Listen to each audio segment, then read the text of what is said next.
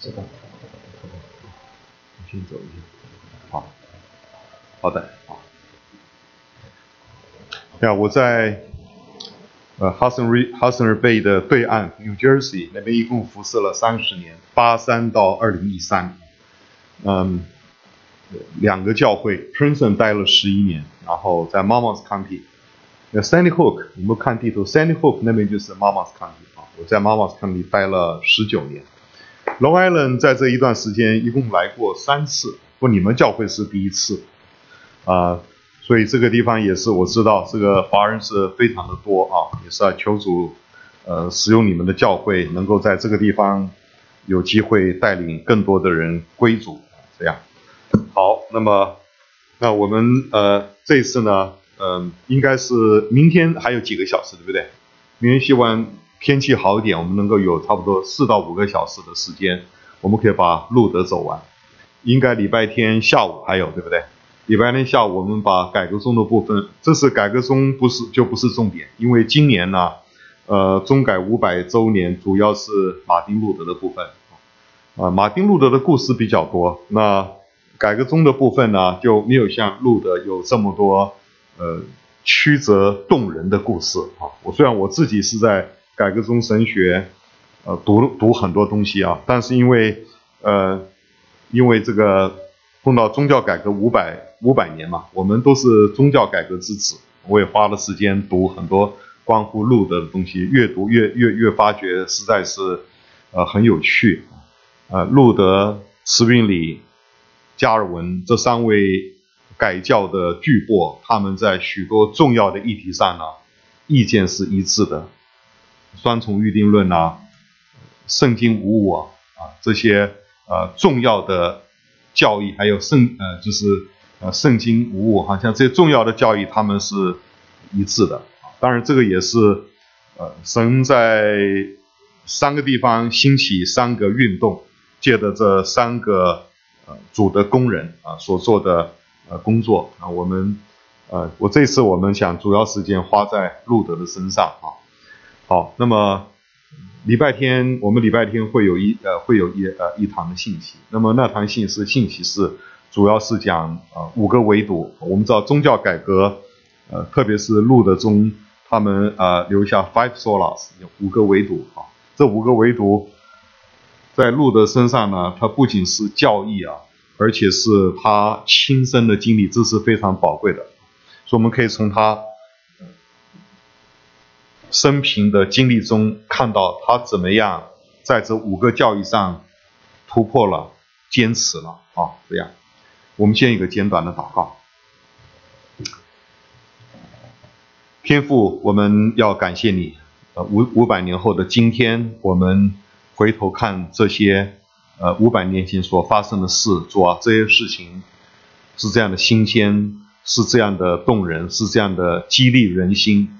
主，这些东西其实不仅仅是历史，而且是活的历史，因为他们所追求的乃是把教会带回到新约的理想。主同样的事情今天仍旧在我们中间发生，这也是你今天带领我们所要做的那个伟大的工作。我们也求主借着宗教改革时代的事迹来激励今天的神的百姓。我们这样的祷告奉耶稣基督的名。好，这个今年的10月31号就正好是路德在500年前在威登堡大学的教堂定那95条，整整500年。那个事情跟我们事情是很有关系，因为没有宗教改革，说真的就没有我们。没有宗教改革，我们真的不知道正确的福音要怎么样在天主教当时毕竟是一个主要的基督教的力量，要怎么样在这个被尘封掉的福音再一次的爆炸出来。那么感谢神，在500年前发生了这件事情，而且同时间神也兴起了慈运理，在不久呢，神也兴起了在因为几乎都同时间的运动，在法国又兴起了加尔文，所以他们3位呢，我们常说是主要的宗教改革家，不只有他们，还有很多的副将。我们这是在走过的时候会看到不少的当时的被主兴起的人那么关乎宗教改革，第一个我们想要看的是这个宗教改革之前好一段时间我们常常被称为叫做改教先锋宗教改革先锋。那么宗教改革一般来说都用95条的那一天1517年4月底做它的开始。不过晚近研究中世纪的一些学者呢，就在过去的30年有很多的进展。他们发现呢，中世纪晚期它的思潮跟宗教改革时代呢，它是有连续性的。我们也可以甚至这样讲说，宗教改革它似乎变成一个历史上的必然。当潮流向前走的时候，不发生它也要发生，不在今天发生也会在明天发生。它不会在这个人身上发生，它或许会在另外一个人身上发生。因为路德在他身上的许多的一些思想呢，在他之前的100到150年都已经陆续的出现了。那我们知道在宗改之前的1415年，这一年是天主教结束了教会被掳到巴比伦，有70年之久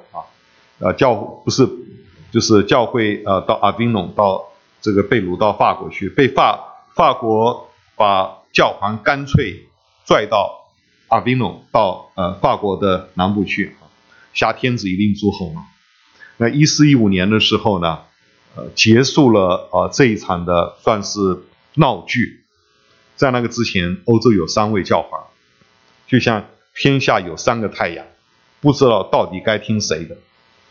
他们开了大会以后呢，把3个通通给废掉了，然后立一个新的教皇来带领当时欧洲的天主教。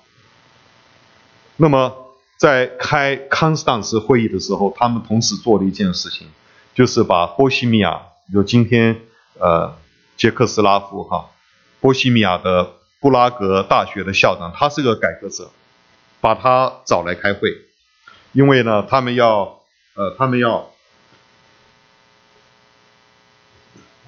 审判他的信仰。当时的约翰胡斯他是波西米亚人的领袖英雄而且他所带领的基督教信仰呢，已经开始跟梵蒂冈发生了这个裂痕，对他们来说是个偏差，不听他们的使唤，所以胡斯被叫去开会了，说是要保证他的人身安全了，就去了就把他逮了起来，一直到他殉道为止所以1415年真的来说是个蛮重要的一年，有距离刚好1517，几乎是100年。那有的人把宗改摆在这个再往之前100年，也是挺合适的。你要再往前再摆50年都可以的那这个是在这个宗教改革的时候呢，那么约翰胡斯他殉道的时候，我觉得这个人也是够幽默的，因为胡斯这个字呢，在捷克文就是鹅他说你们今天呢，你们要 cook， 要烧我这只鹅。但是我告诉你，从现在起100年，神要兴起一个天鹅指望，它的声音呢是你没有办法能够消灭的，因为指望跟鹅最大不同，一个会飞，一个不会飞嘛，一个你逮得到，一个你逮不到所以把1415年当作宗改的开始也未尝不可。路德晚年他也认为他自己就是胡适所预言的那一只天鹅。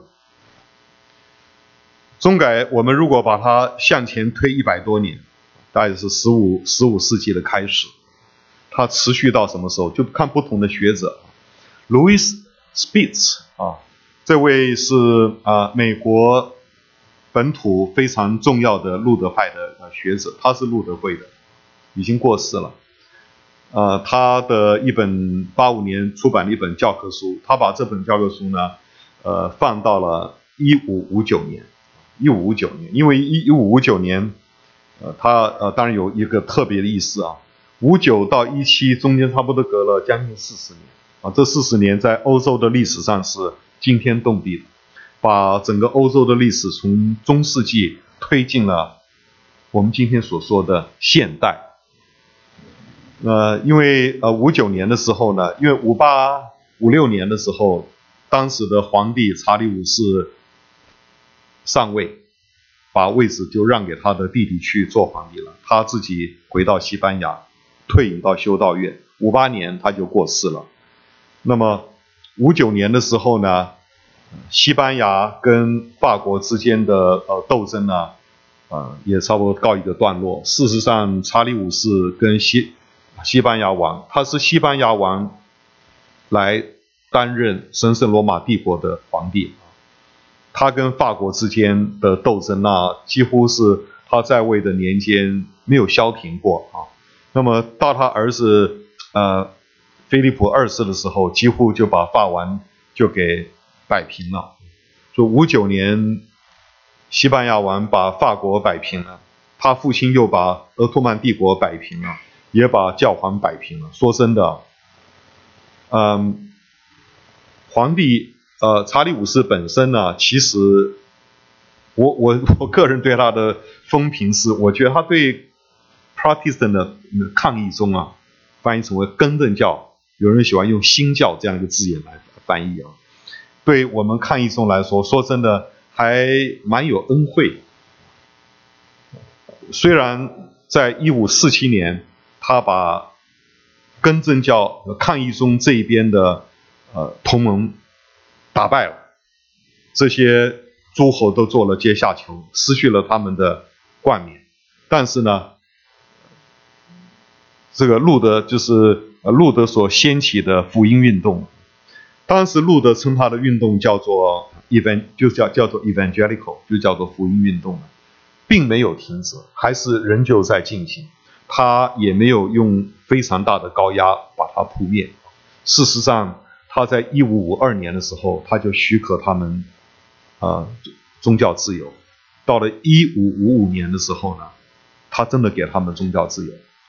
所以到了59年呢，那么我们说给宗教改革做一个断代因为这一年呢，对神圣罗马帝国来说的话，它进入到一个新的阶段。不过事实上，西班牙也没有也不要太高兴太久从1559年到1588年，也不过只有29个年头。那个时候大概是西班牙鼎盛的时候，开发了新大陆。远东来说，占领台湾，那时候被他们占领。台湾最早的名称 Formosa 就是西班牙人给的，后来英国人把他们赶跑了，英国人又占领台湾。郑成功不对，英国人在北边，郑成功后来把这个对他们把荷兰人，中间又来了荷兰人，把他赶跑。所以这59年对整个欧洲的秩序来说，好像西班牙在一个非常高的一个阶段。那么 Winston Walker 他是纽约市这边的一个100年前一个非常重要的历史学者。我非常喜欢他的书，他的历史教会历史香港40年前就翻译出来，这么厚一本，你们要看教会历史就买这本最好一本。他把改教运动定在1689年，为什么这一年呢？英国必定了一个容忍法，这个容忍法呢，就是让清教徒不再受到逼迫了。所以清教徒的逼迫大概有一代之久啊，1660到1689。不，他的算法是把整个清教徒运动都纳入到宗教改革的里面。这个是菲利普二世跟法王缔定了Cambrensis 的那个条约啊，开启了另外一个新的欧洲的运动。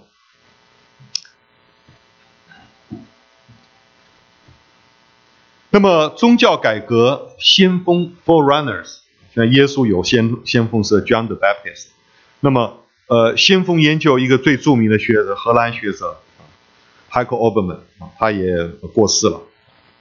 我在读书的时候就那是30多年前就读到他的书。他呢在63年的时候出版了一本书，这本书是研究Gabriel Biel， 这个人是在中世纪晚期经院哲学的一个大师 Biel， 他专门研究这个人，研究他的思想。那么他这本书是讲到中世纪神学的 harvest 好像收获一样。然后3年之后呢，他的研究就扩大了，把整个中世纪晚期的时候 late medieval 晚期的时候重要的思想家和他们的文件都做了一个整个的梳理。所以他这本书就叫 Forerunners of the Reformation。 他认为说这些人呢是宗教改革的先锋。事实上我告诉你，宗教改革爆发在16世纪的这个运动呢，它可以说是在它之前1000年，奥古斯丁时代的奥古斯丁跟柏拉修的延长赛我们看篮球嘛，打了平手继续打。那么第一次的交锋呢，就是大约是在412年以后，因为410年那个时候蛮族 Alaric 他攻陷了罗马城，那个时候对罗马人来说是奇耻大辱。我们光荣的罗马屹立在这里几乎1000年了，几乎1000年不倒，怎么现在我们的罗马城被蛮族攻陷？所以他们一直在询问这件事情。事实上西罗马帝国在476就被蛮族给占领，西罗马帝国就没有。那么东罗马帝国就限缩在君士坦丁堡一带到一直持续到1453年，又持续了将近1000年。换句话说，从5世纪的中叶的时候，整个老罗马帝国这个版图重新洗牌，那外面来的蛮族就入侵到原来罗马帝国的版图。那么对当时的罗马人，他们会省思为什么会发生这件事情。罗马人他们的答案就是因为我们罗马人信了耶稣，我们从前我们拜我们的神明都没事儿，自从信了耶稣以后，你看我们的神明发怒了等等等等这是外邦人说的，对不对？实际上这个说法刺激奥古斯丁晚年的时候做了一本重要的作品，叫做《上帝的城》。他死在430年，他从413写到426，花了13年的功夫写了这本他的巨作。Penguin 的翻译很好，它这么厚，1000多页。那么当时在教会内部也在讨论这个事情。有一个僧侣呢，就叫做柏拉修，英国人，他年龄大概比奥古斯丁要大个差不多2轮吧，20多岁。他看到了一本书，这本书作者是奥古斯丁，书名叫做《忏悔录》。难怪罗马教会会一蹶不振。你看看读这种书，每天呢说自己有罪，每天说自己什么都不能做如果不靠着主的恩典，什么都不能做，好像整个人呢信了耶稣以后，整个人趴在那里一蹶不振。然后呢说自己有罪，这个做不能做，那个不能做，那我们这个社会道德怎么办呢？好像人都没有责任了，所以他就出来辅正这样的一个观点。事实上，柏拉修这个人呢，他也是个道德君子，他不认为人有原罪，所以他的教训一个最鲜明的一事情呢，就是人是没有原罪。从这个做出发点，人没有原罪，人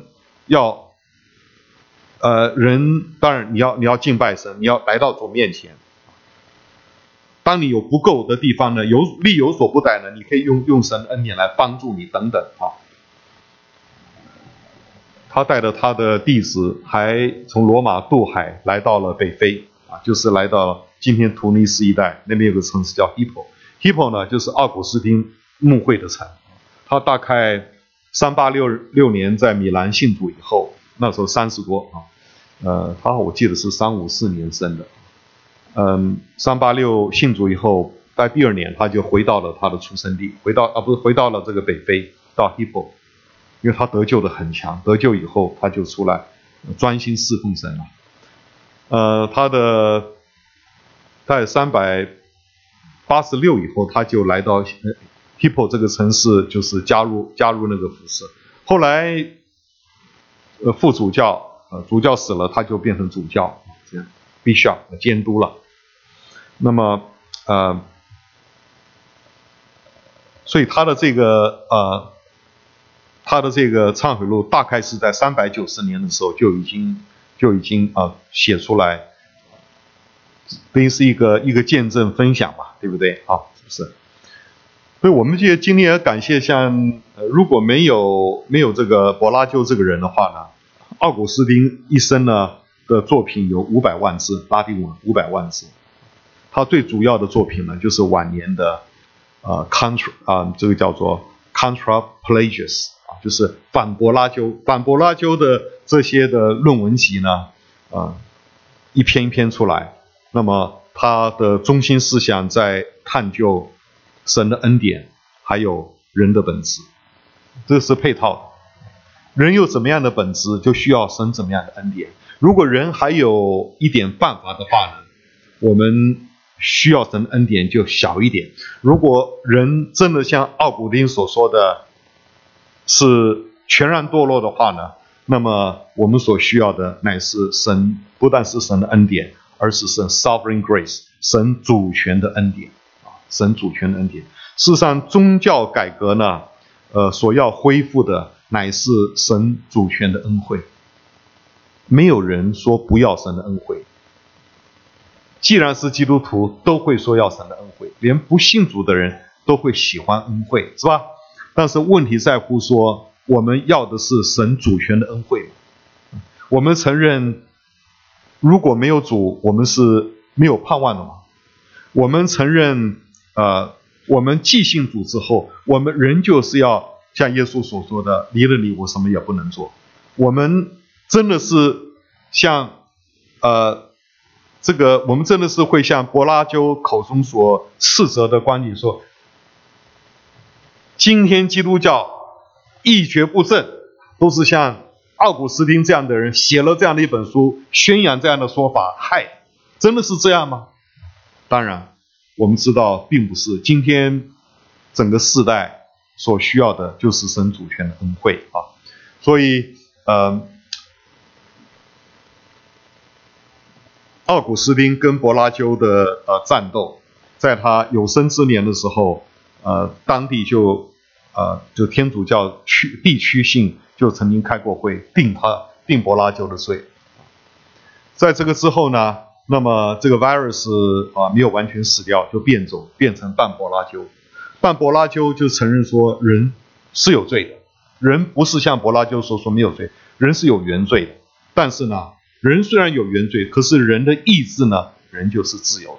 我们可以自由的选择神，以至于得救。所以呢，救恩是神人合作完成的。你看这种论调不就在今天基督教最盛行的版本，是不是所以我们发现奥古斯丁跟柏拉修之间的这个战斗在整个从他们那时候开打以后，在整个历史上没有停过。半柏拉纠虽然是退了一步，但是半柏拉纠论到意志，他的说法跟柏拉纠其实是没有什么两样所以在中世纪的晚期的时候，在经验哲学里面呢，也就有两派的对立，但主流的思想呢，就是半柏拉纠派。那也有这种奥古斯丁恩典的教义在那里。这位是 Heiko Oberman 他的这本书这个人后来到美国来，我读博士是92年，我读书读了好多年了，我从 MA2 读到博士一共读了18年。我读的时候，我的女儿是个 baby， 我拿到 PhD 的时候，她已经进大学来参加我的毕业典礼，因为我都是 part time 读的，一面目会一面读的。这 Oberman 这个人呢，他晚年他这个最后，其实他并不很老，71岁就走了。我想他差不多在60岁左右的时候到美国来。Arizona State University 把他请去做教授，你们想象吗？一个沙漠州，好像乌鲁木齐请他去做教授，乌鲁木齐会有几个文人呢？那个 Arizona 沙漠怎么会请他？他是全世界研究宗教改革的，真的是大师级的人物我那时候非常惊讶，哇，他怎么是 Arizona State University 的？Wayne Grudem 也跑到那里去了。有很多人到了人生的后半段呢，就喜欢那个干燥的气候，就往那儿跑。这个是Oberman 里面所研究的一个人物，叫Joachim of the Field。这个人大概是12世纪的法兰西斯会的修士吧。他讲到人类历史的3个阶段圣父、圣子、圣灵的阶段，而他宣称现在我们人类的历史已经进入到了这个圣灵的阶段，已经进入到所谓的最后一个阶段当然后面会带出很多他们一些看法和教义。那么这个在文艺复兴的这在中世纪的晚期的时候呢，那么当时英国 Canterbury 大主教 Thomas Bernardine 他是奥古斯丁派的。那么Walker 说，这位神学家呢，在柏拉纠主义的夜间点亮了奥古斯丁主义的亮光，因为他强调神主权的恩惠，强调双重预定论等等所以他那个时候冲着柏拉图主义的兴盛他们这边所讲的柏拉图主义就是半柏拉纠派。就说彼得就是他们的这个第一任教皇，你难道睡着了吗？今天教会这种光景你看见了吗右边这位就是 Gabriel Biel。 这个 Biel 呢是中世纪晚期抱歉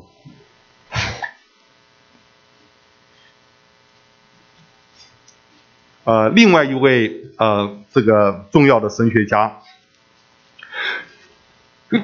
好像很冷，没事。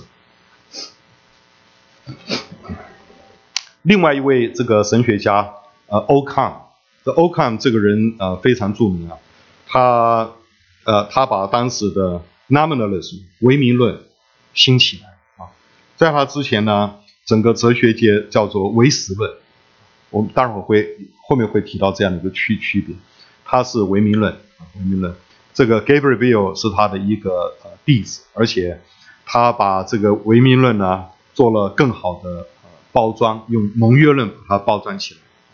Biel 呢，特别是在这个德意志就是因为当时的德国呢并没有统一，德意志呢可以说是神圣罗马帝国主要的所在地。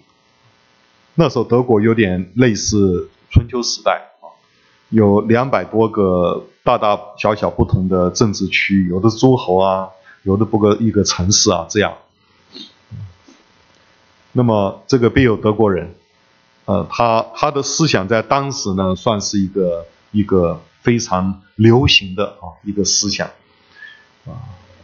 我把它翻译成叫新潮流，我们待会儿会看到。这个是另外一位人物，这个人物后来就是马丁路德的老师，他的真是没有他的话，没有马丁路德。马丁路德自己也这样说，没有 Staupitz 的带领，他不可能有日后的这种的突破。那么 Staupitz 他是奥古斯丁修会在德意志境内的监督等于他副监督，不实际上真正的监督，他需要常常在中间巡回。他强调道成肉身之耶稣基督带来的怜悯人性的怜悯，还有呢强调在基督之外呢就没有神的爱神的爱唯独在基督身上，所以他总是把路德的眼睛呢从自己的身上挪移到耶稣的身上。还有他特别讲到神跟人所立的那个盟约呢是单边的。我们方才讲到这个 Bill 右边这位 Bill 这个帅哥他的盟约呢是双边的。现在的 NPP 那个保罗新观这是个异端呢。这保罗新观里面讲到的神人的盟约呢也是双边的，就是说这个约呢是神跟人立的时候，人你来跟我立约，你要有贡献，对不对？我们约都要贡献的。你来买房子你不贡献，我干嘛把房子卖给你？可是神人的立的约不是你做了什么神给你什么，而是神说我要怜悯谁就怜悯谁，我要恩待谁就恩待谁。那么Staupitz 他毕竟是一个奥古斯丁修会的一个神学家，他承袭了圣奥古斯丁的主权恩惠的思维。他说神跟人所立的盟约是单边的，神拣选我们进入这个盟约是没有条件的。这个人过世在1524年那么他比路德大了23岁，大了差不多2轮。他对路德的帮助很大，不过这位 Staupitz 他始终呢没有站到宗教改革这一边。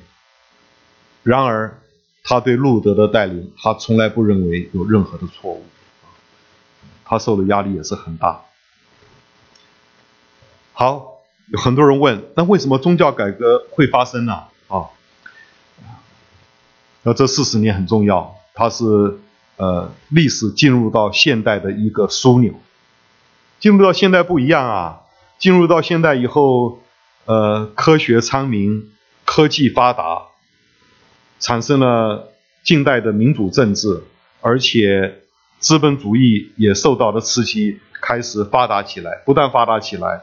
那么这个 Max Weber 这个德国的社会学家，他特别研究宗教改革跟资本主义有一种脱不开的关系这个关系也就是因为资本主义是很可怕的，对不对？它是被人的贪婪催促的驱策的。因为有了宗教改革，这个资本主义能够发挥它良性的一面，而这个宗教的这种的精神呢，让资本主义能够给社会带来它好的一面。这一些呢都跟宗教改革发生关联，所以呢宗改之后呢，整个中世纪就进入到了所谓的现代。那宗教改革发生的原因呢，有很多的学者，我想你今天可以看到有很多人都在讨论。我1个月前在台北有一个弟兄还请我吃饭，他是一个律师，他在每天都看那个英国经济学人的那个报纸，这种报纸里面都有很好的 editorial，里面有一篇就讲到宗教改革发生，他给我看，我就跟他说，这些有些东西讲你不是没有道理啊，但是宗教改革最重要的原因呢，最重要原因呢，就是神的儿女良心面对神，神的儿女良心面对神。这些 PowerPoint 哈，你们通通都可以拿，你们就像跟那个同工们去要啊，你也不用照，你可以用。这个 PowerPoint 大概有150几篇啊，礼拜天还有一个 PowerPoint， 还有60几篇。我们这个讲课的讲义呢，你们有没有送出去啊？送出去哈，你们可以在手机上 download 都可以看，通通都自由的。多多读，多多宣扬哈。本人的讲义向来是送给诸位的，就怕大家不读。OK， 好，所以我们看到这个宗教改革，虽然你可以有很多用经济来诠释，用民族主义来诠释，用很多的那种旁边的原因来诠释为什么宗教改革在这个时候发生了，你可以诠释，可是诠释来诠释去啊，我告诉你，最基本的原因就是人的良心面对神，他看到了新约的福音之光，而说他要起来跟随神。我这几天我在读我30年前买的一本书，这本书呢100多页，专门研究Imperial Free City， 就是说就像直辖市啊，不过当时的直辖市是挺多的哈。1521年沃尔姆斯国会的时候，来就是与会的这些诸侯啊，诸侯当然诸侯都是像那个春秋战国，春秋五霸啦，战国七雄，这个叫做这个大诸侯，还有很多的 Free City， 还有很多 cities 啊，这 city 中间呢还有很多叫 Free Cities， 这 Free Cities 呢，它是不归任何诸侯管，他们是直属神圣罗马帝国的皇帝啊。这个 city 有80个，这80个city 里面呢，有差不多50个，他们是在宗教改革之后不久呢，陆陆续续他们都站边了，就站到宗教改革这一边，而且他们站过来的原因呢，或许是贵族发动的，或许是那些每个城市的 artisans， 那些工匠啊，那些祭司啊，那些介乎蓝领跟白领之间的人，他们发动了，他们看到了福音，他们要福音，走上了这条路啊。所以差不多的学者，特别是 secular 的学者，总是要用别的原因来诠释宗教改革的爆发。然而，宗教改革，我们如果看到它本身的 data 的话，我们不能够不承认，虽然有罗马天主教的打压，虽然有查理五世的反对，可是呢，除了神的帮助，还有这群人他们受了神的激励之后，他们靠着主的恩典继续的走下去，在万般的艰难中间杀出一条路出来，这是宗教改革。宗教改革发生于这就是它的原因。那有的人也在问，这个宗教改革为什么发生在这个德国呢？有人也在问这个问题。事实上，你的宗教改革它也发生在瑞士啊，也发生在苏黎世啊，德语区，也发生在法语区的Geneva，对吧？1536年在 Geneva， 1519年在Zurich， 然后1517年在德国的北部啊。为什么发生在这边？基本上来说是阿尔卑斯山以北，阿尔卑斯山以北，待会儿我们会再提到，因为呢，我上面讲的这个宗教改革跟文艺复兴啊，它是有区别，但是这两个呢的诠释呢，在100年前，将近100年前，德国有2位大师级的学者，他们彼此就有不同的看法。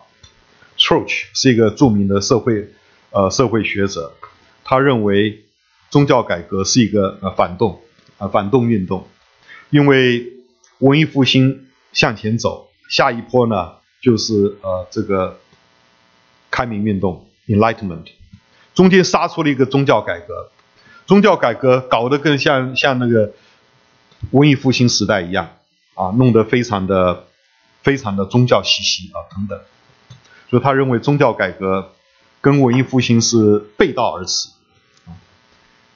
但是有另外一个学者，他的看法则反是，我认为他的看法是对的宗改跟文艺复兴，我们看英文，宗教改革就是 Reformation， 我们中文翻译加上了一个宗教，所以你看到有些传道人说，哎呀，这不是宗教改革啦，这也不是革命啦，这就是一个他们反正就是用英文这个字眼去做一些诠释。我告诉你，就是宗教改革，不要再用别的名词来翻译那么而且这个改革它的本身呢是 really 是 very religious 同样的 Renaissance 这个意思是什么意思？就是复苏嘛。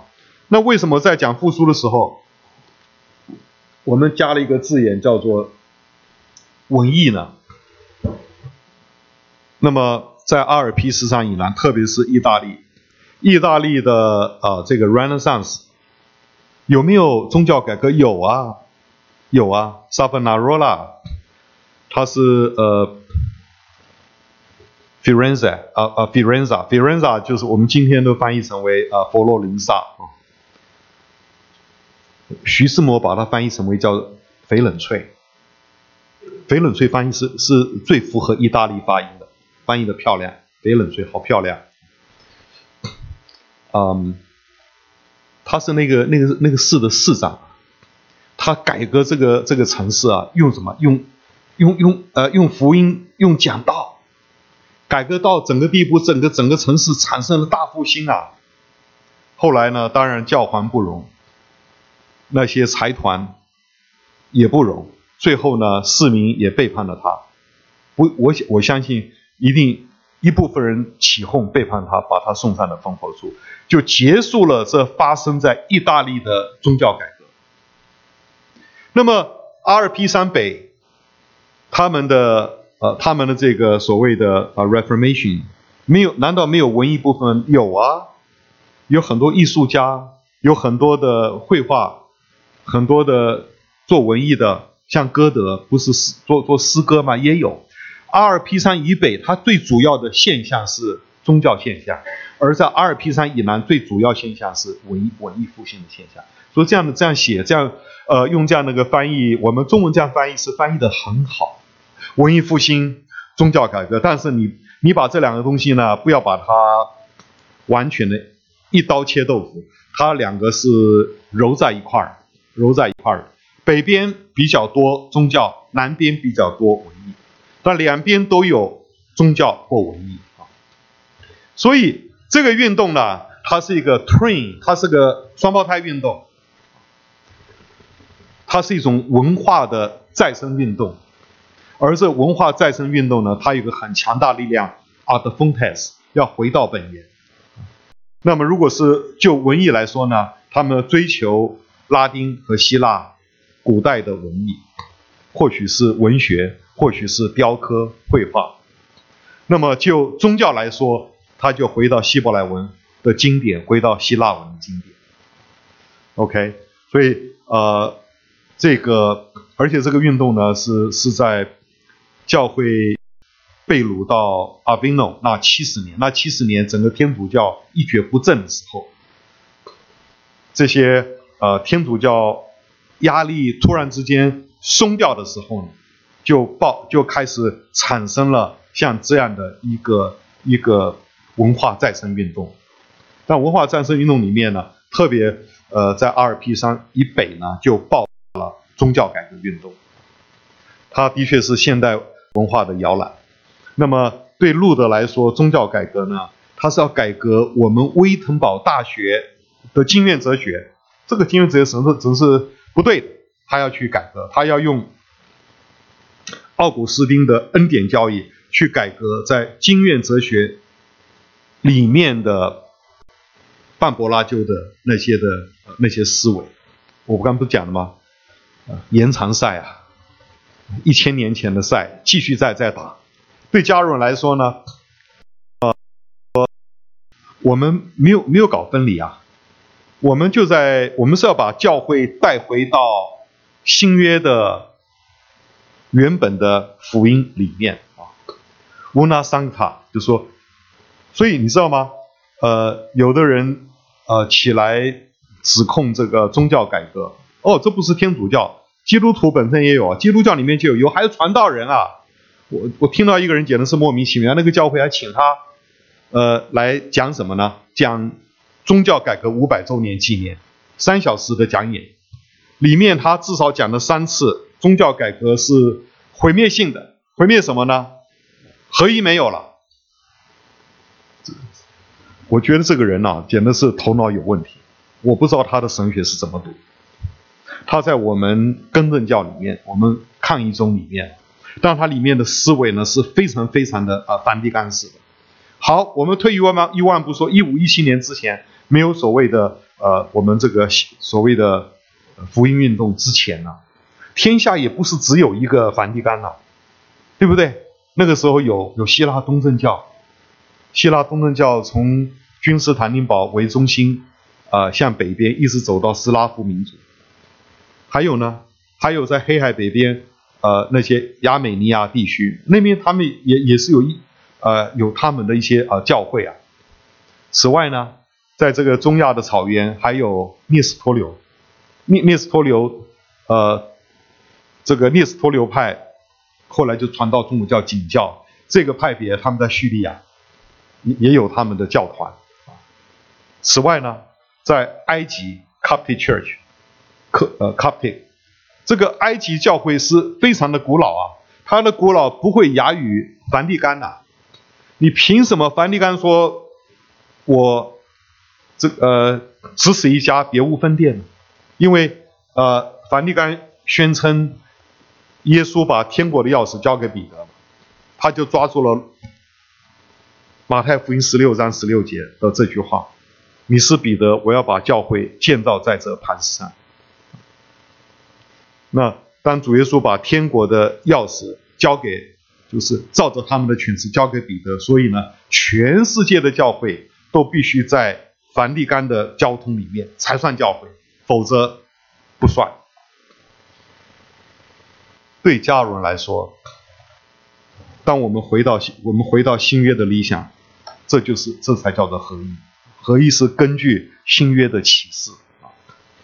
所以那个传道人讲那些话，我从前跟他吃过一次饭，我下次碰到他，我一定要劝他，他不肯悔改的话，我说弟兄啊 ，be honest， 到天主教去，不要在我们这边待了，到天主教去。我还讲了好多别的了，也反对圣经无误，反对因信称义，通通反对，不知道怎么回事。那慈运理呢？慈运理的观念，它是比较受到了 Erasmus 的影响。对他来说，这个恢复呢是教会和社区，它是一个共同体，他没有把教会跟社区拉开的，他认为就是结合在一起。换句话说，他所追求的是一个神治的国度的这样的一个恢复啊。好，我们来看一下这个改革怎么有中改哈。我们刚才讲过说，从大历史的角度来看呢，它是一个必然啊，它是一个圣奥古斯丁恩典教义啊，在5世纪初就提出来了。可是他的恩典教义呢，在整个天主教里面始终是被压抑的。天主教对奥古斯丁是非常推崇的。奥古斯丁他有3方面的著作，早年的著作是反摩尼教，那中期的时候呢是反多纳派，多纳派是当时跟梵蒂冈分庭抗礼的另外一个教会团体。打对台到什么地步呢？有麦当劳就有 Burger King， 到这个地步，几乎有罗马天主教设立教会的地区，就有多纳派的人设立他们的教会。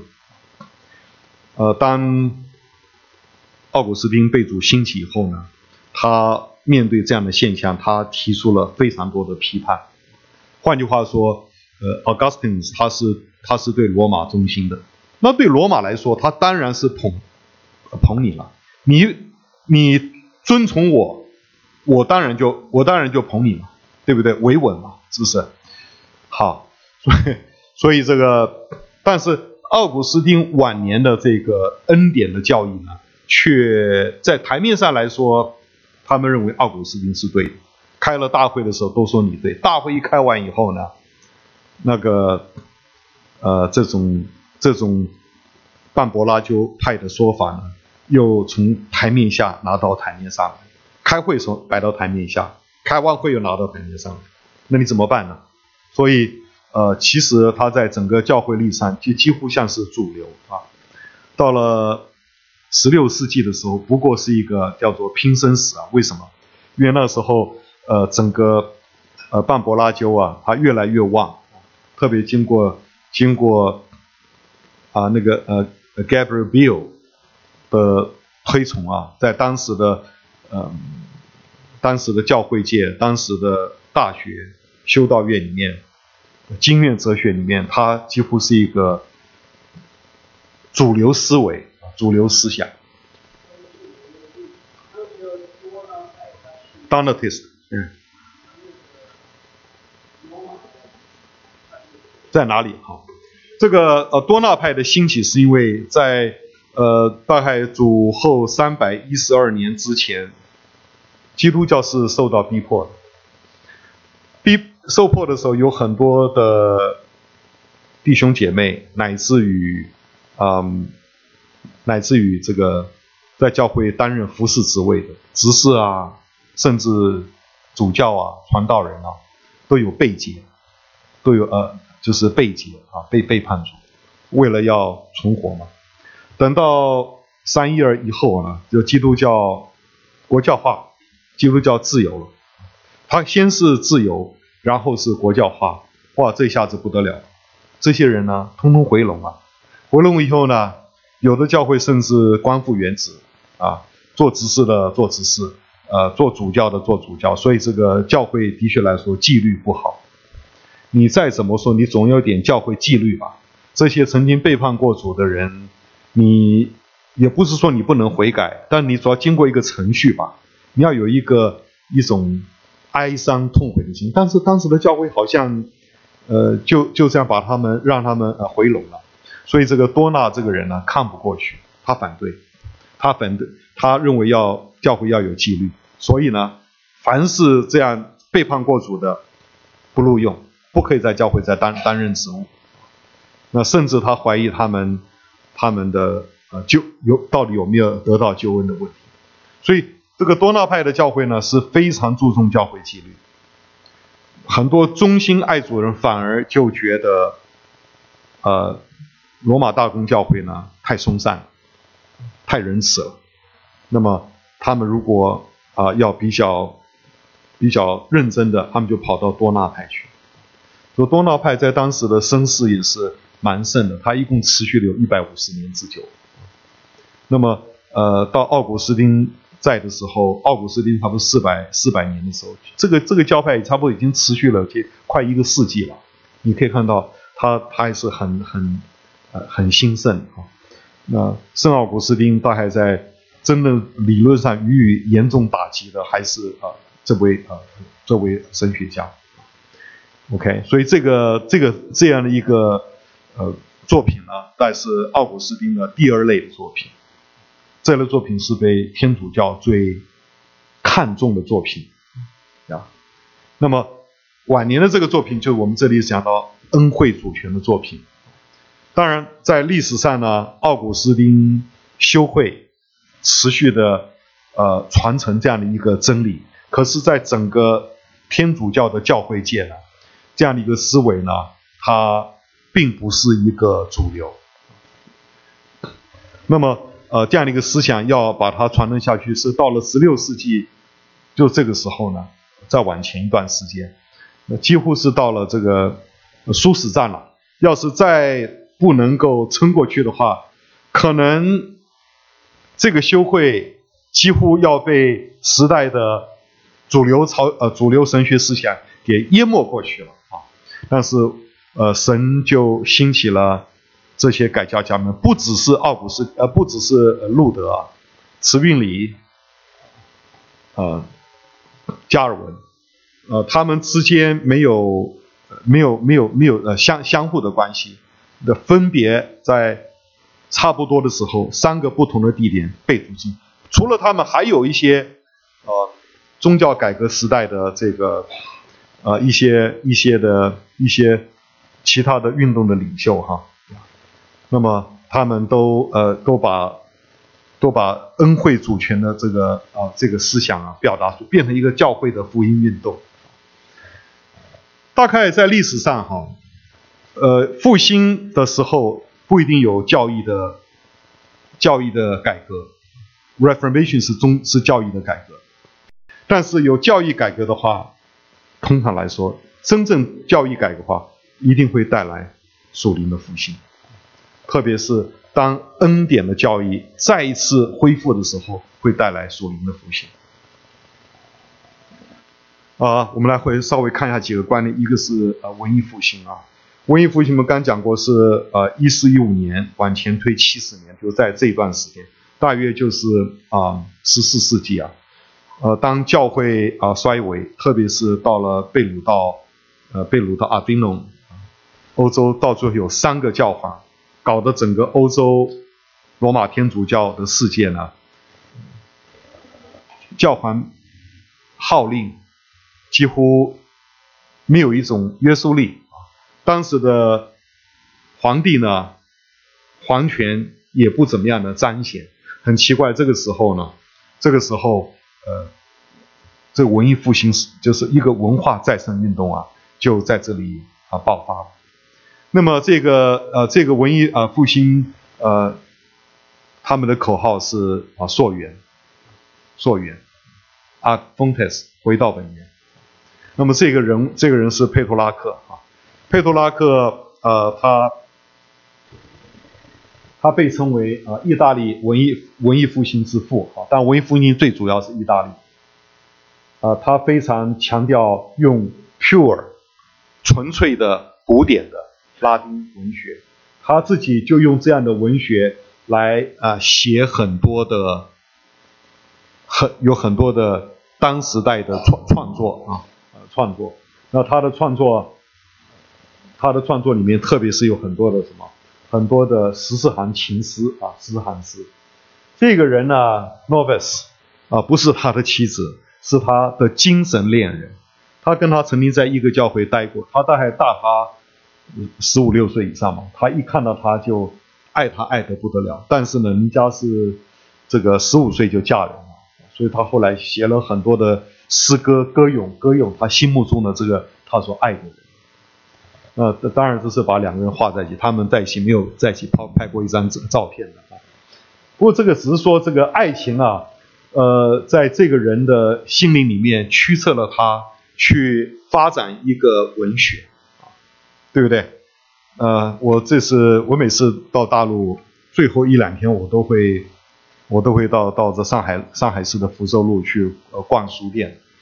我这次买了几本书姜夔在南宋的末年是一个重要的一个词人，我们都知道，但是他究竟怎么样，我也搞不清楚。姜夔这个人呢，就是一个他的诗歌都是讲到爱情的。那当然，这个宋代有一些词人，像辛弃疾基本上来写都是一些爱国教育，对不对？北伐呀，朝廷为什么不北伐？满腔的这个激愤，哇，无处发泄，就宣泄在他的诗词上面像辛弃疾是这样。那这个姜夔就跟他很类似写很多的情诗啊。姜夔跟他不一样，姜夔爱的女人很多，这个人只爱一个啊。姜夔的诗歌，说真的，你不经过这解说还看不太懂。哇，经过这解说以后啊，他也真的是非常的纯情啊，一个。所以这个佩托拉克他的文艺复兴时代的文学，当然还有很多别的文学，有一大部分的这个诗歌啊，十四行诗，它是受到了他对 novice 的爱情所驱策。那么他用古代的这个pure Latin 来抒发他心中对这一个人的爱恋，那成为一个当时的文学典范。像但丁的神曲，但丁他爱的那位这个女士，他也写了很多在他这个神曲的里面。你们看金庸吗？对不对？金庸也是被一个他所爱的女人驱策的，你们知道吗？这个人不是他妻子，所以你发觉他爱情力量实在是很大啊，我们必须承认。好，这个就是文艺复兴的精神 Ars Fontes。那真正的 Ars Fontes 呢，必须是回到神身上，而不是去找什么拉丁文啊、希腊文啊，对不对？而是要回到真正本源，回到神的身上。那么这个是米开朗基罗在 Sistine Chapel 顶上的一个最著名的画，亚当夏娃，你看这个溯源几乎。那么这些大师们呢，他们用艺术来表达一个溯源的精神。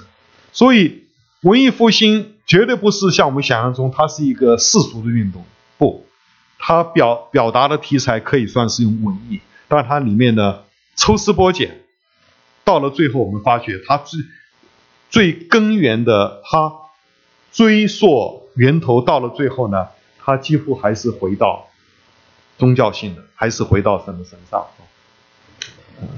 我想你们这边的话，就到那Metropolitan 大博物馆里边应该会有不少的文艺复兴时代的名画，因为收集了不少名画。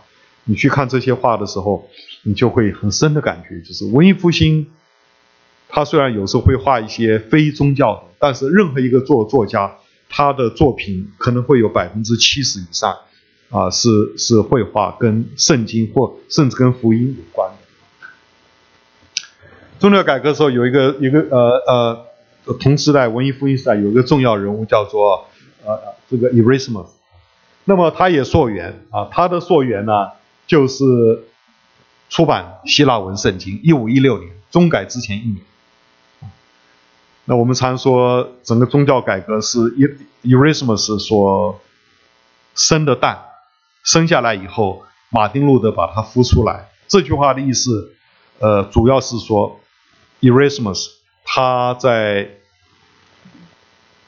希腊文的出版，在教父的出版上面非常的尽力摆上，以至于呢，这些改教家们读了希腊文圣经和教父的作品，走上了宗教改革的不归路。从这个角度来说，那么这是 Erasmus 始料未及的，因为伊拉斯谟呢，他是反对宗教改革的。他虽然批评天主教，可是呢，他还是天主教里面的一员，他并没有背离他的天主教。所以他整理，不是他整理，他不是翻译，他拿到古代的这个希腊文的版本整理。他呢当时拿的版本大概并不多，可能只有5到6种的希腊文的古代的 manuscript， 然后整合出版了。他认为新约是长得这个样子，这样。当然他的这个新约的，在我们今天来看的话，会觉得不完全。可是在那个年代的话，希腊文的懂希腊文人不多，懂新约希腊文又不多。懂新约希腊文，你手上有新约的那个稿子 manuscript 文稿更不多，对不对？他是一个人文主义者，他手上有大概6件7件吧，那么他就把它整合出了一个他认为最好的。他这个还有个笑话，中间有一段呢，他的新约圣经没有，他就根据伍加大一本拉丁文一本翻译回来，翻译成为希腊文，就出现在约翰一书第5章的5、6、7节那边。做见证的有3，圣灵血水嘛。那你看那个 King James 就是根据这个经文做见证的，在天上有3，圣父、圣子、圣灵；在地上呢有3，圣灵、血和水。就在天上有圣父、圣子、圣灵，这个经文还被列为证明三位一体教义的一个重要经文。但这个经文呢，翻遍古代可靠的希腊文的那个经文呢，没有一处有。伍加大就是拉丁文译本有，然后 Erasmus 的希腊文圣经有。为什么有？他从伍加大翻译回希腊文，这个就是他不地道的地方了。他当初为什么这样做呢？或许因为这个经文涉及到三位一体，知识体大啊。你把你三位一体的经文你都让它消失的话，那还得了？他那时候想带我现在手上这几个经卷啊，这一段经文掉了，说我把它补回去。那问题是根本就没有这样的经文。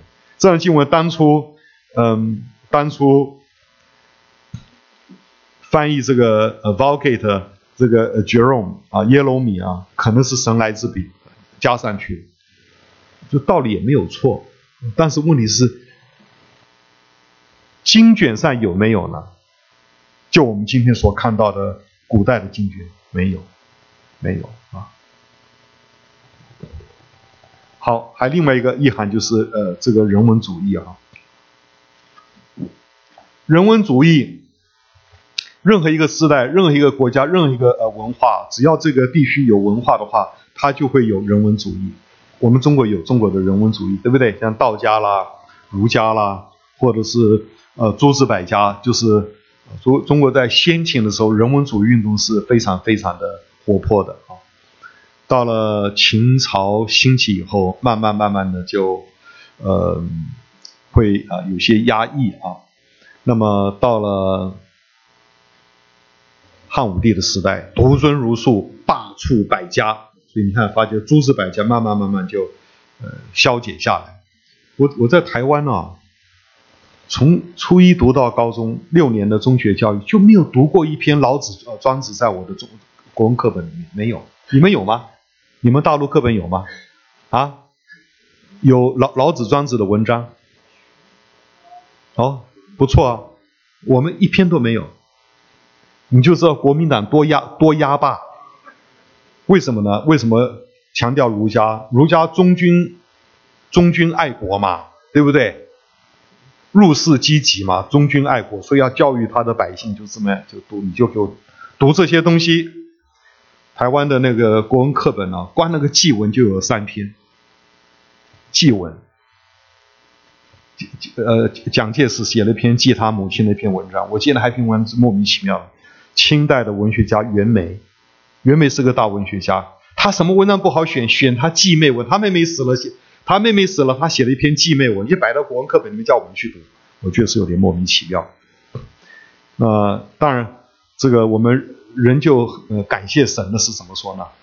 这个老庄思想你虽然你不选老子庄子，但是他的思想呢是渗透在中国每一个文人的骨头里面比如说范仲淹的《岳阳楼记》，它里面就有很强烈的老庄。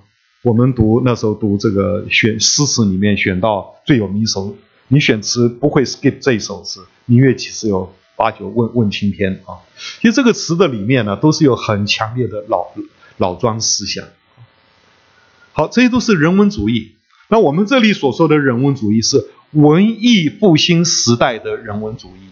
那么这个人文主义是受了阿德丰泰斯回归本源影响的人文主义。这个版本人文主义它的力道就大。当然这个在意大利呢，这个人文主义者他会表达在他的文学各方面当时有各方面的这个思维的里面。那么在这个德意志境内呢，他的人文主义呢就是一种福音式的宗教性的人文主义。所以人文主义它本身呢，乃是一个它提倡什么？它是第一个寻找我们文化里面要表达的是什么。我们身为中国人，中国文化表达的究竟是什么？哇，这个不久前我们这个习主席讲的这篇东西里面很有料啊。你如果读过三民主义的话，你会发觉这个人好像读过三民主义。那我没有读过马列主义，我不知道他这个，当然你们会觉得他这个马列东西一定是很多了。但我们读过三民主义的人呢，会发觉有好多东西是三民主义里面的东西。对吧？我也不觉得说习主席是刻意的要去看了三民主义来表达这一篇，我想不是哈。所以里面有一些东西，因为一个人他说我们中国人的精神是什么？我要表达的东西是什么？他要用一些把它表达出来。你不表达，别人不知道嘛，对不对？我们都是中国人，什么东西最重要呢？当今中国的政治文化，什么东西最重要呢？是不是啊？你们看了没有？习主席的3小时讲话，你们看了没有？你们没有看啊？这么不爱国啊？我是台湾人，我都看了。我没有全部看完，我看了不少处，然后读那些东西。他那个镜头上他没有喝一口水，他3小时没有喝一口水，可能有喝，但是那个 camera 没有把它照出来。所以我现在讲到别人说詹姆斯你3小时不可以喝一口水，这个太残忍。所以你看到人文主义，它第一个追求的是我把我们这文化的底蕴把它表达出来。不但如此，我表达的时候要觉得什么？要流畅。我表达出来，我们习主席如果改变的话，他能不够流畅，要叫他女儿帮他设计一些动画比较好。你记得吗？那个他女儿会搞那个动画，搞一些动画比较有趣的啊。这是一种你怎么样去表达？现在的小孩很喜欢用那些哭手来表达东西，那是一种方法。那文艺复兴时代，他们很强调文化的不但是表达，要把它流畅的语表达 fluency 表达的很流畅啊。所以我们基督徒要传福音，那怎么样传福音传到让别人能够听进去呢？这就是像一个做妈妈，我的儿子小的时候，这个不肯吃，就是吃东西不肯好好吃，那母亲怎么办呢？就做饺子，一口吃下去，菜也进去了，肉也进去了，他想个办法把这个东西送到他里面去。我想这个人文主义者他所关切的，我如何把我们这个文化的那个脉动流畅的表达出来，让别人听了以后能明白，能够接受啊，这叫做人文主义。所以人文主义它虽然说是个方法论，我觉得是比方法论还要多一点。它关切到道德、哲学、政治，在乎理念的获取和表达，理念的获取和表达。那么改教家里面呢，路德他是一个人文主义者，他是属于北欧的人文主义者。所以北欧人文主义者他比较在宗教上来表达，他反对教皇你不要忘掉这些人文主义者都是唯名论，唯名论就是有天生的个人主义，走上个人主义以后呢，他对这种专制的东西就会反对。慈运理呢，他的人文主义是受到了维也纳跟巴塞尔他的那种形态就跟 Erasmus 的非常的类似有点类似道德重整运动。所以他的人文主义神学的底蕴不深，而道德的层面比较多。他个人感受到奥古斯丁恩典的教育是到了1520年以后，他1506年就开始做传道人，很后面他才开始进入加尔文呢。他的人文主义者是法国形态，早年呢，他的确是受传道人的训练，也是非常的艰苦，那种是拉丁文的训练。那么那是巴黎大学，后来他到了奥尔良跟布日，奥尔良大学根本就是一个研究法律的大学。这个法律呢，不是我们今天这个意思的法律，这个法律是在一个天主教世界的法律，所以这些法律本身呢，跟教会法都有关系的。OK， 所以他在这样的一个圈子里面呢，当然他因为研究法律，所以他很受到Ad Fontes 和受到古拉丁的 Cicero 就是古代拉丁一个大作家的一个影响，表现在他《基督教要义》这本书的铺排的上面。好，我们刚看过了人文主义，看过了文艺复兴啊，那还有一个字眼我们需要明白一下，就是经验哲学。这经验哲学在慈运里跟加尔文身上你可以不需要懂，为什么？影响他们几乎是很小，但是在路德的身上影响是非常非常的深啊。什么叫做经验哲学？它是一个中世纪的运动啊，大概是在13世纪开始。因为呢，那个时候文艺复兴时代已经开始了，发现了很多亚里士多德的作品，用亚里士多德的理性主义来诠释基督教的神学，用理性来为宗教辩护，而且用非常系统的方式把它表现出来。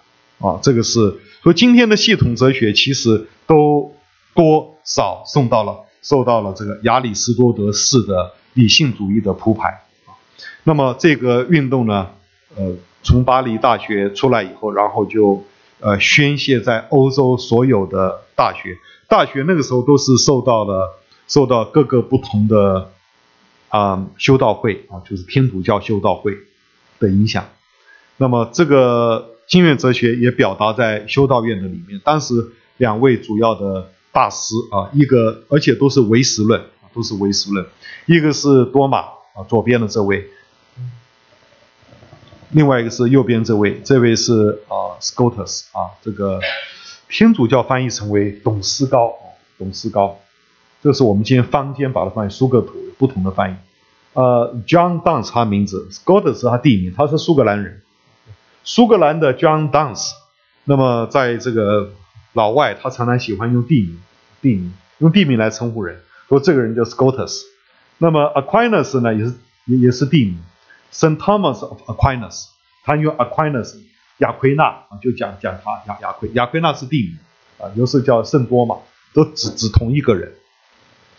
这两个人都是在这个文艺复兴时代，这个显示这个在中世纪的晚期的时候，圣多马神学在整个天主教里面，直到今天仍旧是今天圣多马神学仍旧是天主教神学的最高诠释者。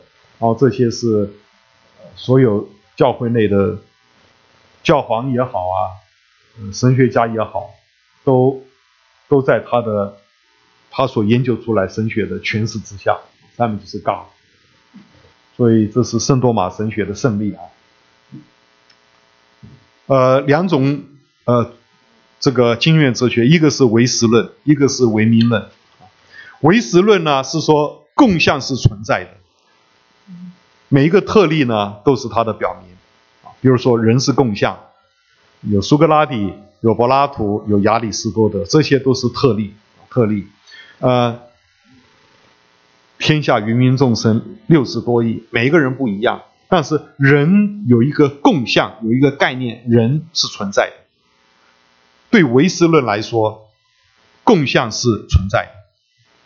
那么对于唯名论来说呢，我只承认60亿每一个个人的存在，至于那个共相人，他认为是不存在的。这个差别就是这样。当然在三位一体论之上的话，那唯名论就是异端了。所以在当时呢，这些这个像这个英国的安瑟伦中世纪的非常重要的神学家，他就批判着唯名论呢，根本就是异端。为什么呢？按照唯名论的话，那到底几位神呢？圣父、圣子、圣灵是神，那有没有神这个共相呢？按照唯名论说是没有的。No， 当然有啊，三一嘛，对不对？所以这个三一论之外，在当时哲学的发展来说呢，那么唯实论，因为唯名论呢会刺激个人主义的着心，唯实论呢就变成共相。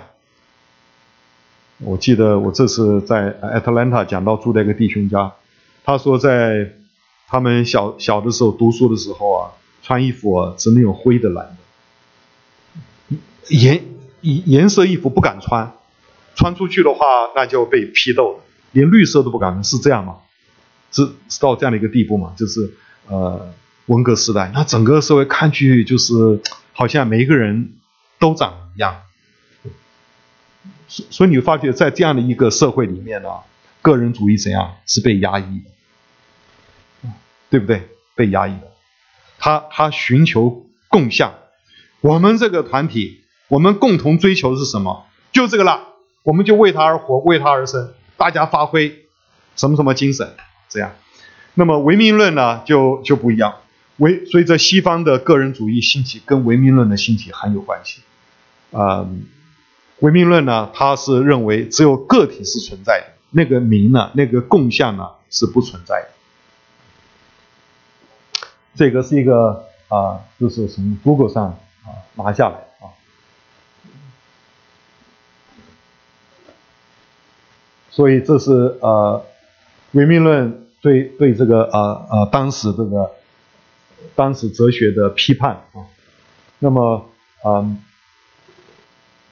在宗教改革的时候呢，唯实论已经没落了，着兴起来的是唯名论。唯名论呢是又分两派，一派呢叫做Via Moderna， 就翻译成为现代路，有人翻译为新路派，就是新潮流。还有一个 Schola Augustana Moderna， 就现代的奥古斯丁学派，就 VMSN 那这两派其实我讲过，就是奥古斯丁跟半柏拉旧派的延长赛，他们的整个焦点呢，还是在他们的神学是针锋相对的，对于救恩的诠释，当然呢，一个是主张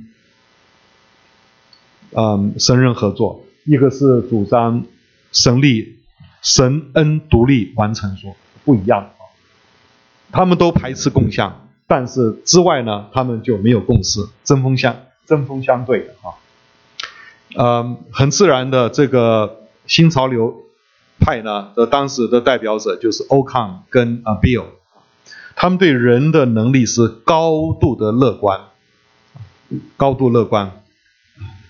人可以做出任何与神建立关系必须的事，因为他虽然半柏拉旧派相信人是有罪，但是罪没有严重到一个我们没有办法起来做出与神建立关系的必须之事，我们还是可以做的，我们的能力还在我们里面的。当然他讲说没有神的恩典我们也是可以做的。那另外这一派呢，他们相反的悲观，如果没有神的恩典的话，人类全然不能进入一个这样的关系，所以这个我们讲说就是在这样的一个背景之下呢，奥古斯丁在这个中间呢，当然他也在这两个论中间徘徊。他开头呢，他一直到1506年以后，就是遇到了他1505年进入到修道院，1506年1年之后，他才有机会碰到他的副监督Staupitz 就介绍他去看奥古斯丁的恩典教育，他才开始有了这样的一个思维等这个思维进来以后，在里面就开始挣扎，这个挣扎一直挣扎到1519年的1月份，的冬天，他才冲破了，他肯定了是恩典胜利啊。好，这个是两位改教的诚信，一个是14世纪的下半叶，卫克里夫英国人，他的思想呢就影响到了在捷克斯拉夫的胡斯波西米亚的领袖胡斯，布拉格大学的校长。胡斯他们两个都是神学家，但是没有像路德这么样的创意。他们两个也没有说要挣脱天主教，只是看不惯的东西他们就去改革，但是已经改革到罗马受不了了，因此呢，胡斯受到严重的压抑，他导致这个他并没有殉道，但是胡斯就不然了，胡斯就殉道了。这是在康斯坦大会胡斯受审的情形。好，我们现在我看现在20分钟时间，看讲到哪里啊？明天就接的。今天准备要讲到1517年之前。路德是在1483年出生的。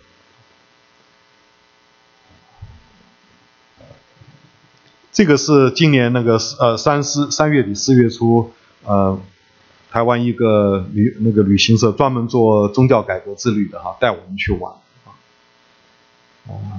我准备写一个档案，其实真的要玩呢不需要这么久，4天那就够了，3夜4天就够了当然自己开车了。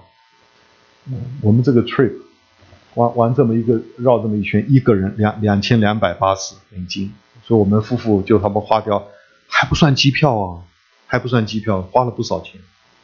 那么我觉得1000块就够了，两个人花就$2000，不算贵，可以玩到非常省。那我是非常鼓励弟兄姐妹基督徒去走这么一圈。当你读过宗教改革的一些历史，你再去实地去走的时候，你的感受会非常非常不一样。一般的走法不一定要从 Frankfurt 进去了，伯利可以不用去，这个 Dresden 还有布拉格，这几个城市跟宗教改革都没有关系，都可以把它delete掉。旅行社为什么排呢？因为 Dresden 是文艺复兴的一个古都，布拉格也是，这两个都是文艺复兴时代重要的古都。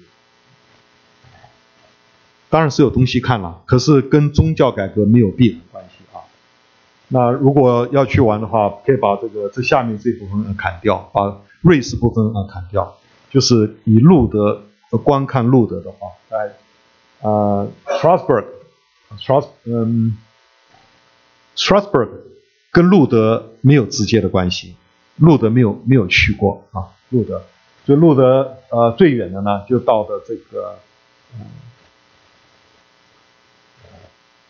奥斯堡当然1511年的冬天他曾经去过罗马，那个不算，那个时候他还没有中改，中改以后呢，他中改以后他去的最南边就是这里，最西边呢就是Worms。那么当然他被帝国审判以后呢，他终身就困在这个Saxon 这个 Saxon 国这边，这样。好，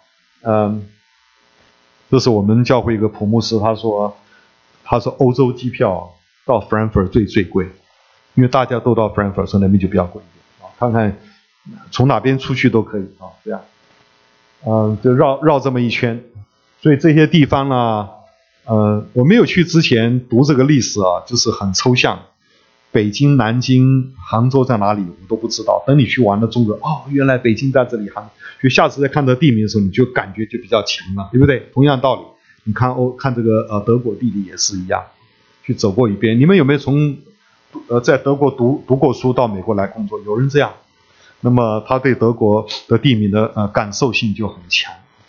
那么这个去德国走一圈，一个最大的收获就是你对宗教改革的那个感觉呢就很深刻了。我的儿子是台湾出生，8个月就到美国，一直受教育，但同时有读中文学校。初二、初三，因为我在读博士，我太太就回台湾工作，就把她带回去读了2年的中学，所以她读了不少中国的历史，特别是清朝历史，商权入国的，还有读到。97年呢，那个我们整个家族啊，到北京去玩的时候，哇，我的儿子就很兴奋，哇，这些东西我历史上都有读过啊，所以是我觉得亲历其境的感觉呢，跟你读过东西，它会相互的相得益彰，让你读的东西有很深刻的感觉。比如说你来到威登堡，来到那个从前定95条的那个门呐，你的感受会非常的深啊，在这个大街上走一走，当年路德就在这里，如何，你的感觉是非常非常不一样。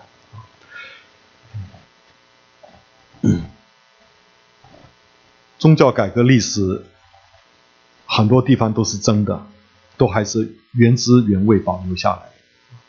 跟圣地旅游里面告诉你这是耶稣降生的什么什么地方，那就天晓得了啊。大概我相信都不会是真的。就后面说这边盖个耶稣降生的教堂，耶稣在这里降生的，这实在是不知道。宗教改革的那个算是蛮真的啊。好，这是路德出生地方哈，叫做埃斯雷本。那么这个是埃斯雷本的教堂，他想的一定是降生第8天，出生第8天就受洗。这是埃斯雷本的市政府。这左边有个建筑你看不到。路德呢，他出生半岁以后，他老爸就搬到 Mansfield 去，因为去找更好的工作，所以他的童年主要在 Mansfield 度过。那么可是到了晚年的时候，他来到这个城镇，帮他的妹妹的家呢，好像来调停，做一些调停。冬天呢，冷啊，他就死在这里，他就死在他出生的这个城市，有这么巧啊！生与死，死与死。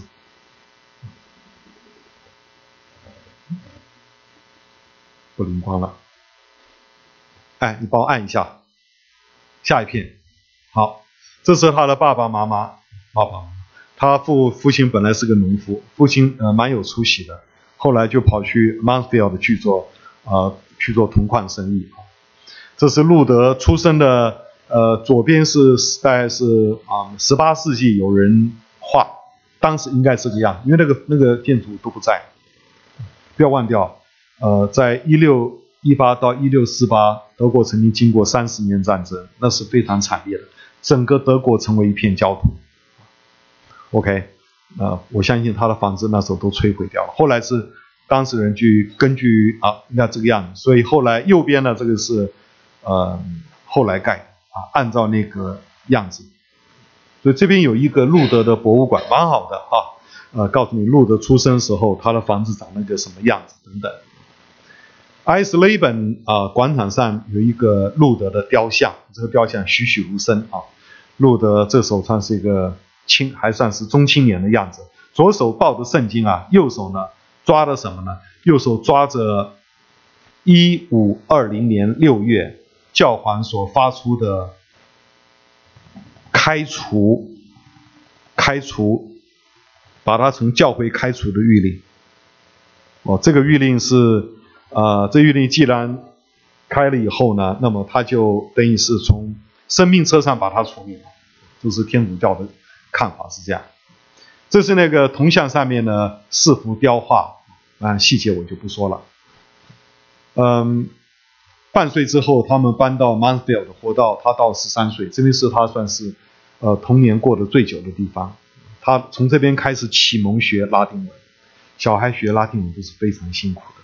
路德晚年说，整个小学到进大学之前的拉丁文学习 just like hell 像地狱一样那是都是要把它拉丁文那个变化真是很难记就从小背记这是我们旅游团没有去Mansfield这是 Mansfield 有一个纪念碑路德的泉源 OK， 路德13岁的时候呢，到 Magdeburg， 这 Magdeburg 在宗教改革的时候是算是前面几座跳到宗改的一个城市，因为他到 Magdeburg 去讲道，把这个城市就翻转过来，站到宗教改革这一边。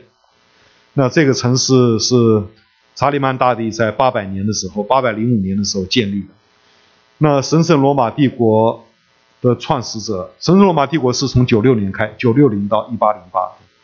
那么创始者欧托一世就死了以后，就葬在这个大教堂的里面。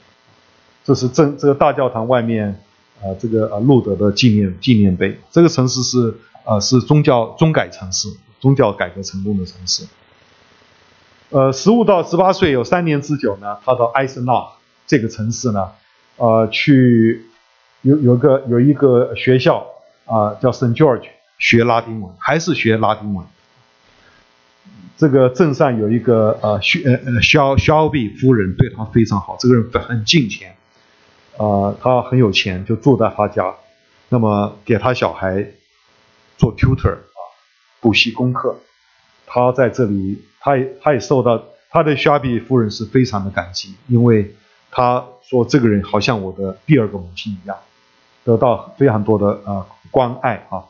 这个当时这个叫 Luther's House 就是肖比的家，今天都还在这是个纪念馆。那么这个城市的周边一个山顶上有一个堡，这个堡就是Wartburg。后来路德在1521年沃姆斯会议出来以后，选侯派人把他掳掠了，送到这堡上，让他藏了有差不多8、9个月之久。他在那边翻译德文新约这个城市还有出现一个非常著名的人物，就是巴哈。你如果喜欢古典音乐的话，巴哈，艾森纳哈。我们这次去的时候，艾森纳哈当场没进去，我们直接到这个古堡上，到这个地方去。实际上，等我自己研究很多以后，我发觉镇上应该去，既然来了就要去参观巴哈，一定有巴哈纪念馆，肯定有。那不懂古典音乐去风雅一下也是不错。像我古典乐有听，那我也并不疯狂。我那次玩，我经过这个萨尔茨堡，这是莫扎尔的故乡那整个 city 就卖一个东西，就是莫扎尔特的什么巧克力，莫扎尔的衣服 ，everything 莫扎尔当然音乐会也有，还有莫扎尔其实他出名之后，他最多生活的城市是在维也纳到维也纳去听了一场莫扎尔的音乐会。我这辈子还没听过这样的莫扎尔音乐，没听过，就在维也纳听的，附庸风雅一下。他到了这个1501年18岁，4年时间在这边读完学士跟硕士，都是文学，读文学。这个 Erfurt 也是个非常漂亮的城市夜景，这就是这个大教堂。这个大教堂应该是1507年他在这里按立成为神父所在的这个教堂这个是古代的刻画，从前被称为小罗马，因为它的教堂非常的多。Erfurt 大学1379年成立，它是德意志境内第一所大学。你今天上网络看，他会告诉你第一所大学是1386年海德堡大学。错，最早的是 Erfurt。那为什么这个第一名被海德堡拿去了？因为 Erfurt 大学中间断了80年，到战后又重新恢复。因为这样的缘故，或许把它拿掉。但事实上，它正是德意志最古老大学，而且它曾经孕育了一个著名的一个毕业生，就是马丁路德这个城市非常以马丁路德为好的。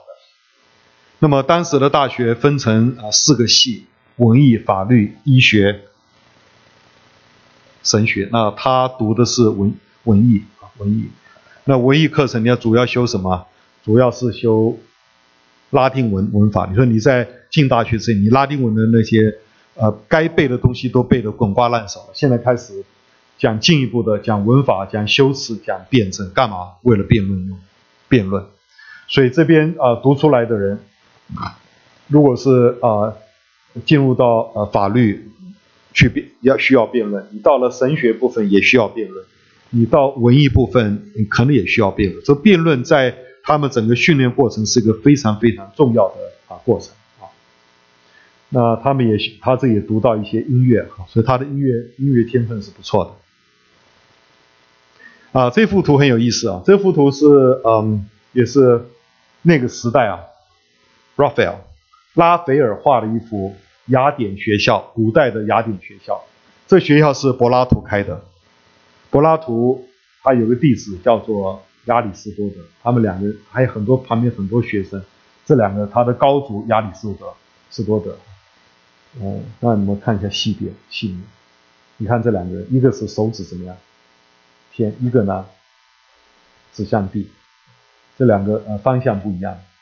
这个代表整个西方文化的两大人物，一个叫你追求天，一个教你追求城市的东西。西方文化就在这两个思维中间摆荡，一个呢追求理性，一个追求我不敢说叫什么性呢，这个叫做不是感性，一种宗教一种直觉，宗教的直觉。Plato 是非常非常的宗教直觉，所以这么两个人呢相对事实上，整个基督教在宗教改革之前呢，就是被这两个人定义。古代的基督教，特别是希腊东正教，从亚历山泰的神学，亚历山泰神学 俄利根之前呢，我们就发现了什么？柏拉图的哲学思想已经侵入到当时的犹太人的神学，侵入到当时的基督教的神学里面。因此呢，亚历山泰的神学它非常的倾向于修道主义、禁欲主义。他的修道和禁欲，甚至到沙漠去修什么东西，就追求什么？追求天，追求上面。你还记得这份图吗？他是追求这个东西。那么或者说，神是创造主，他不怎么在乎，他在乎的是什么？他所在乎的是我们像比如说圣奥古斯丁得救以后，他最关切的我要如何能见到神的面。因为新柏拉图派，他甚至说人可以见得到神的面，他们能够经历到人见到神的面，这是外邦人都讲这句话。那么奥古斯丁得救以后就非常追求这个，一直到他好好读圣经几年后，他发觉是不可能的。像哥林多前书13章，对不对？我们如今对着镜子观看模糊不清，到那日就要面对面。他知道那是在将来，今天呢？今天是凭信心，将来是凭眼见，眼见是面对面。那是柏拉图主义会在这样的经文里面给你推波助澜，把整个基督教就压缩在这样的一个空间的里面。我们今天说 already not yet， 那个时候没有这样新约的思想，他们就追求终末的事情。这是所以这个柏拉图会倾向于什么 mystic。基督教里面的奥秘派其实本身的神学是不健全的。那么被奥秘派所定义的基督教呢，结果怎么样呢？结果到了他的对手兴起的时候，632年，当穆罕默德一兴起的时候，可以在短短的30-40年，整个基督教摧枯拉朽，就打败了。在7世纪的时候，你拿基督教文明跟伊斯兰的文明来比，你没有一样比得过。数学不如他，贸易不如他，音乐不如他，文学不如他，物质文明不如他，你几乎没有一样你可以比得过他。那对当时的基督教来说，他所抓住的一个就是天，他就抓，而且这个天呢，又是一个虚无缥缈的天， OK， 我想这个，所以我觉得柏拉图对基督教的影响，我们要谨慎 ，mysticism 要谨慎，要对这个非常的谨慎。你们中间有没有聚会所出来的哈？聚会所里面有一个受奥秘派影响最深的，就是我想不起来就是那翻译那个 Madame Guyon 的东西。这个东西呢，它基本上来说是一个奥秘派里面一个叫 Quietism 激进派的。这个他的作品可能全世界历史上从17世纪来读的最多的可能是中国人。天主教把他判为就是不接纳他，有点类似异端。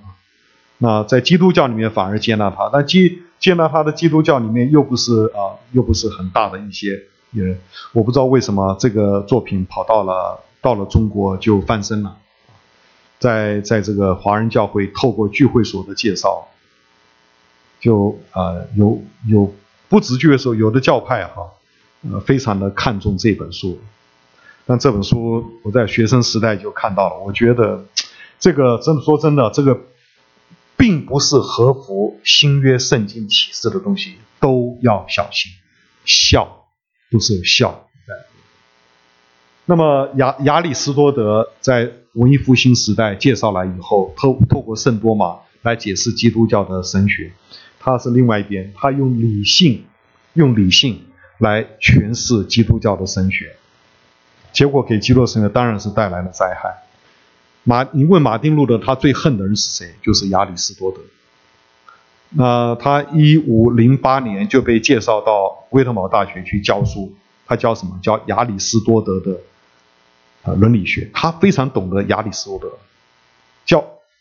教父的东西呢，包括这些古代的哲学，这些教父们都是非常非常懂的。在那个年代500年前，他们做过一次纯金去污的一个 screen 一个检验所以改教家们把这2位先生从基督教请出去了。但是我方才提到有一个人，他在讲宗教改革的时候，他批判这个我们抗议中有一个什么罪恶呢？就是把奥秘派弄消失了。还有呢，于是基督教我们根正教呢，我们抗议中呢就没有灵修了。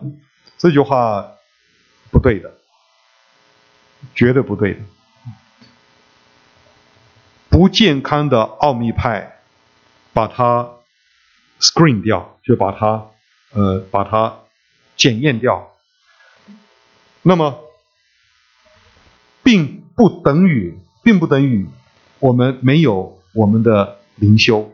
不错，我们没有那种奥秘派式的灵修，我们仍旧有灵修。事实上整个基督教里面灵修文学是非常昌盛的，并不是没有所以今天很多基督徒以为要搞灵修呢，就到天主教去找那些奥秘派啦，还有呢还要找什么？找这个反正都到天主教里面找就对了。其实这是一个错误的思维根正教本身有非常丰富的灵修文学，可以在譬如说整个清教徒运动所提供的都是灵修性的东西。好，我想亚里士多德他用理性来诠释基督教带来的灾害是非常非常的大。我今天没有时间讲。1505年呢，一场暴风雨改变了他。他那个时候毕业以后，他父亲要他去学法，他也去读法，准备读法学博士。回学校的路上碰到了闪电，他趴在地上，他怕死，因为他没有永生的确据，他怕死了以后就到地狱去。他害怕的，他向圣安娜祷告。圣安娜是他的家乡 Mansfield 的铜矿的矿工所拜的那个patron，就是保护他们的那位圣徒圣安娜，我要是此世能够不死的话，我要出来做修道士。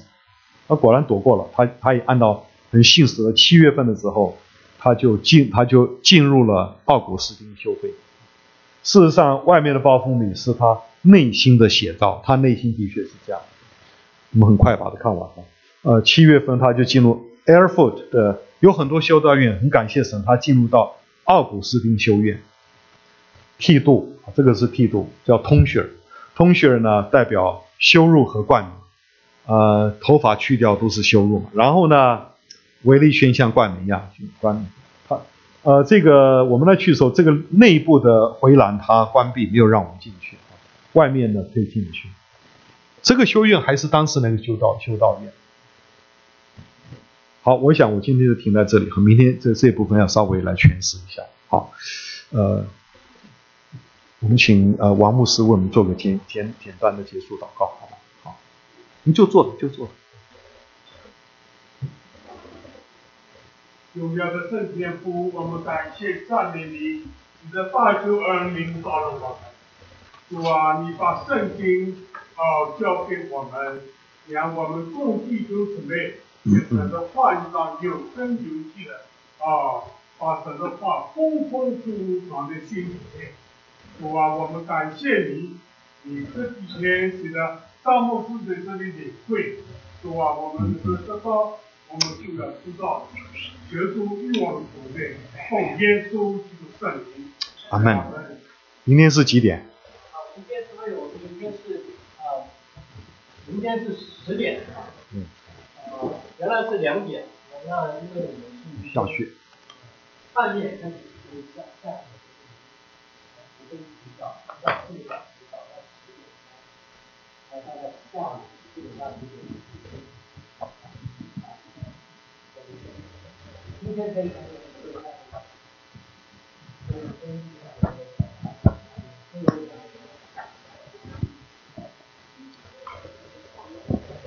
今天是3月1日开始，2月3下午5点半。